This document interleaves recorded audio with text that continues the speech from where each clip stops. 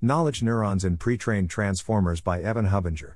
Welcome to the Nonlinear Library, where we use text-to-speech software to convert the best writing from the Rationalist and EA communities into audio. This is Knowledge Neurons in Pretrained Transformers, published by Evan Hubinger on the AI Alignment Forum. This is a link post for the Dai et al. Paper Knowledge Neurons in Pretrained Transformers that was published on the R14 last month. I think this paper is probably the most exciting machine learning paper I've read so far this year, and I'd highly recommend others check it out as well. To start with, here are some of the basic things that the paper demonstrates.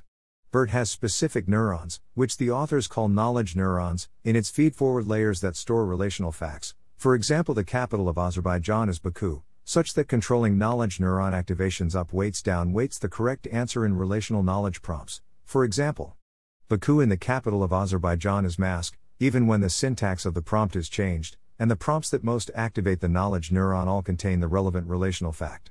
Knowledge neurons can reliably be identified via a well-justified integrated gradients attribution method, see also self-attention attribution. In general, the feed-forward layers of transformer models can be thought of as key-value stores that memorize relevant information, sometimes semantic and sometimes syntactic. See also transformer feed-forward layers are key-value memories, such that knowledge neurons are composed of a key, the first layer, prior to the activation function, and the value, the second layer, after the activation function. The paper's key results, at least as I see it, however, are the following. Taking knowledge neurons that encode the R of H is T, and literally just adding T minus T to the value neurons, where T are just the embeddings of T actually changes the knowledge encoded in the network such that it now responds to the R of H is mask, and other semantically equivalent prompts, with T instead of T.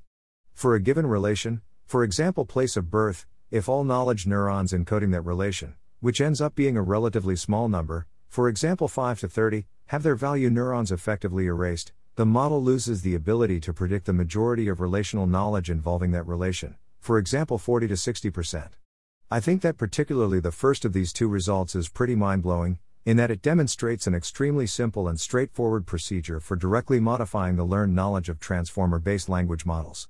That being said, it's the second result that probably has the most concrete safety applications, if it can actually be scaled up to remove all the relevant knowledge, since something like that could eventually be used to ensure that a microscope AI isn't modeling humans or ensure that an agent is myopic in the sense that it isn't modeling the future.